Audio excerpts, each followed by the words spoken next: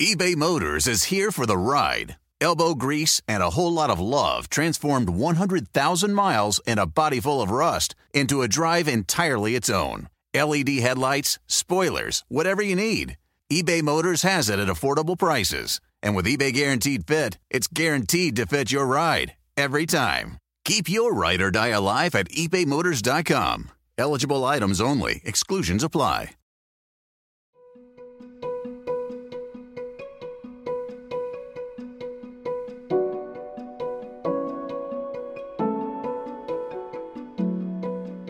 Hey Dark Downeasters, it's Kylie.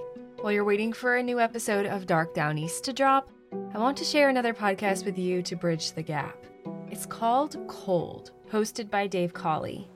This season, he's investigating the disappearance of Sheree Warren, a young mother looking for a fresh start. Recently divorced, she had moved back in with her family, found a great job, and even a new boyfriend. Her life was turning around and she was happy for the first time in a long time. But on a crisp October evening after work, Sheree said goodbye to her coworkers, left the office, and was never heard from again. All eyes quickly turned to her ex-husband. He had a history of violence and had previously lured another woman into the woods and beat her. But there was also another man that piqued the interest of investigators, Sheree's new boyfriend, a former reserve police officer who also had a dark history of sexual violence. The two men closest to Sheree swore they loved her and promised to protect her, but did one of them murder her? I'll play you a clip from the show. While you're listening, make sure to follow the Amazon Music exclusive podcast, Cold, in the Amazon Music app. Download the app today. I'll link it in the show notes for you. Here is a clip from Cold, Season 3.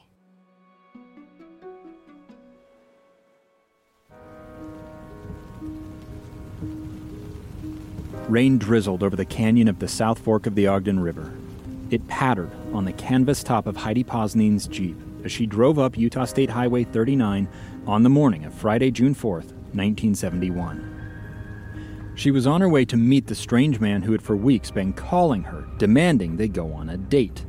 You can't see it, but I'm doing air quotes. She turned right off the highway at the entrance to the Meadows campground, crossed a short bridge over the river, barely more than a creek, really, and stopped next to a camper trailer on the far side. A pair of sheriff's deputies dressed as fishermen stepped out to greet her. And I said, "What should I do?" And he said, "Well, just pull across the street and then leave the Jeep parked like the sideways, you know what I mean?" As Heidi's describing this to me decades later, she's using her hands to show the positions of her Jeep and the trailer, how the deputies told her to park next to them, but to reverse out after the caller arrived and passed by her position to block him from getting back across the bridge to the road. She was the cheese on the mousetrap. And they said, "Make sure when he comes up, identify, make sure that he's the right person." 2 miles down the canyon, back in the direction of Huntsville, her husband, John Posnan, waited at another campground called Magpie. The sheriff was with him, along with the deputy, Halver Bailey. They all watched the highway as the clock ticked toward the time for Heidi's date to arrive. A little after 10 a.m., a red and white half-ton pickup truck passed Magpie going up the canyon toward Meadows.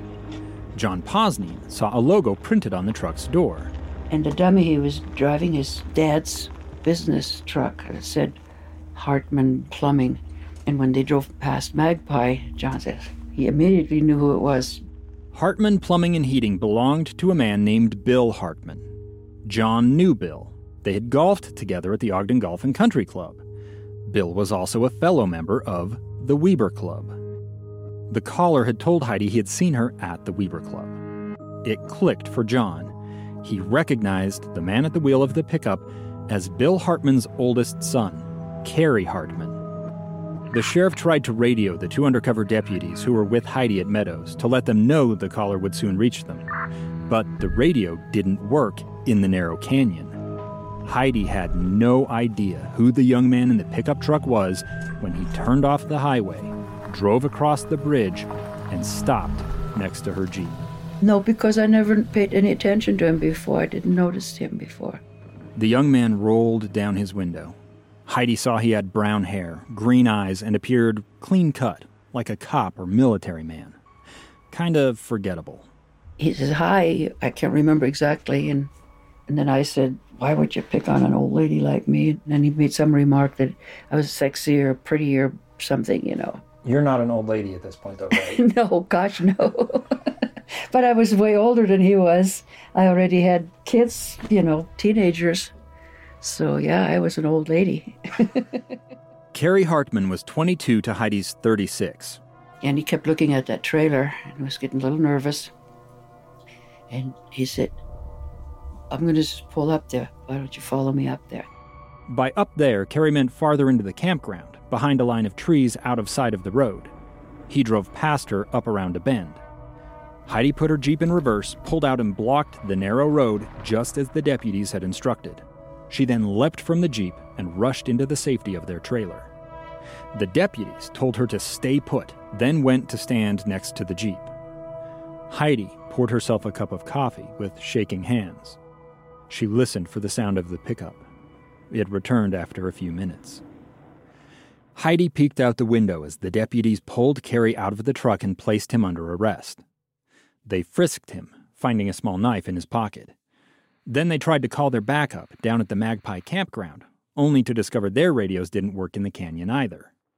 So the deputies piled into Carrie's truck and drove it, and him, down the canyon to meet with the sheriff. I stayed a while because I was all nervous, I guess. Whatever. I'd had my coffee, and then I got in the Jeep and I drove down, and they were already gone, so. Only later did Heidi learn from her husband, John, what had happened when Carrie had arrived in handcuffs at Magpie. John, she told me, had turned to the sheriff. He says, boy, I'd sure like to smack him in the mouth. And he says, well, we looked the other way. So they had him already out, and John punched him. And he was embarrassed. He looked down and he says, I wish you had a gun and shoot me. Really? Yeah, he said that because he was embarrassed. He was ashamed. John Posnine had punched Carrie Hartman in the face, while the sheriff and his deputies looked the other way. Needless to say, this wasn't legal. The deputies had then taken Carrie to the Weber County Jail in Ogden, where they'd booked him on suspicion of making threatening phone calls. A minor, misdemeanor charge that didn't quite match the gravity of the whole situation. Carrie provided a handwritten statement admitting to what had happened. I called the lady and said, would you meet me at a time and place? If not, some harm would come to your husband's car, and possibly him. That's not Carrie's voice, but they are his words, read by a voice actor. Even today, Heidi downplays the seriousness of what happened. Well, because he really hadn't done anything other than met me. But I'm here to tell you, there was something much more ominous behind those phone calls. Something that makes Heidi's mouth go dry and her hands fidget when she really stops to think about it. This season isn't about Heidi Posnine. As I said earlier, it's about the disappearance of Sheree Warren. But there's a reason we're starting with Heidi instead of Sheree. It's because Carrie Hartman, the man who tried to lure Heidi up that canyon, would years later meet, befriend, and woo Sheree Warren. So now, we're going to follow Carrie's path to see how he and Sheree first came together. Hold on, because from here, everything escalates. Hi, I'm calling on behalf of Our story begins with a phone call. Voice on the phone said I was sexy. He had made literally thousands of those types of calls. He follows the women, gets to know them, and then hits them. Then, Don't report the body that I found. everything There are a lot of missing girls. escalates. She was beaten, stabbed until the knife broke, and then shot twice in the head. Sheree Warren disappeared in the fall of 1985. Her friends and family say she's not the type to just run away. She wouldn't leave her child. No one can say just what happened to Sheree. No one's faced charges for her disappearance. Not her ex-husband, Chuck Warren. Money was a big issue to Chuck. He told her, if I can't have you, nobody's going to. And not Sheree's boyfriend, Carrie Hartman. I remember her saying, be careful with him. He had two dispositions, Dr. Jekyll, Mr. Hyde. He could be the nicest guy you ever wanted to meet, but he also had that sinister side. Prime members, you can listen to the Amazon Music exclusive podcast Cold in the Amazon Music app.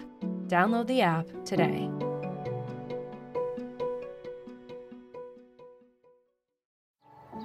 Every day, our world gets a little more connected, but a little further apart. But then, there are moments that remind us to be more human. Thank you for calling Amica Insurance. Hey, I was just in an accident. Don't worry, we'll get you taken care of. At Amica, we understand that looking out for each other isn't new or groundbreaking. It's human. Amica, empathy is our best policy. Want the same expert advice you get from the pros in the store while shopping online at DiscountTire.com? Meet Treadwell, your personal online tire guide that matches you with the perfect tire for your vehicle. Get your best match in 1 minute or less with Treadwell by Discount Tire.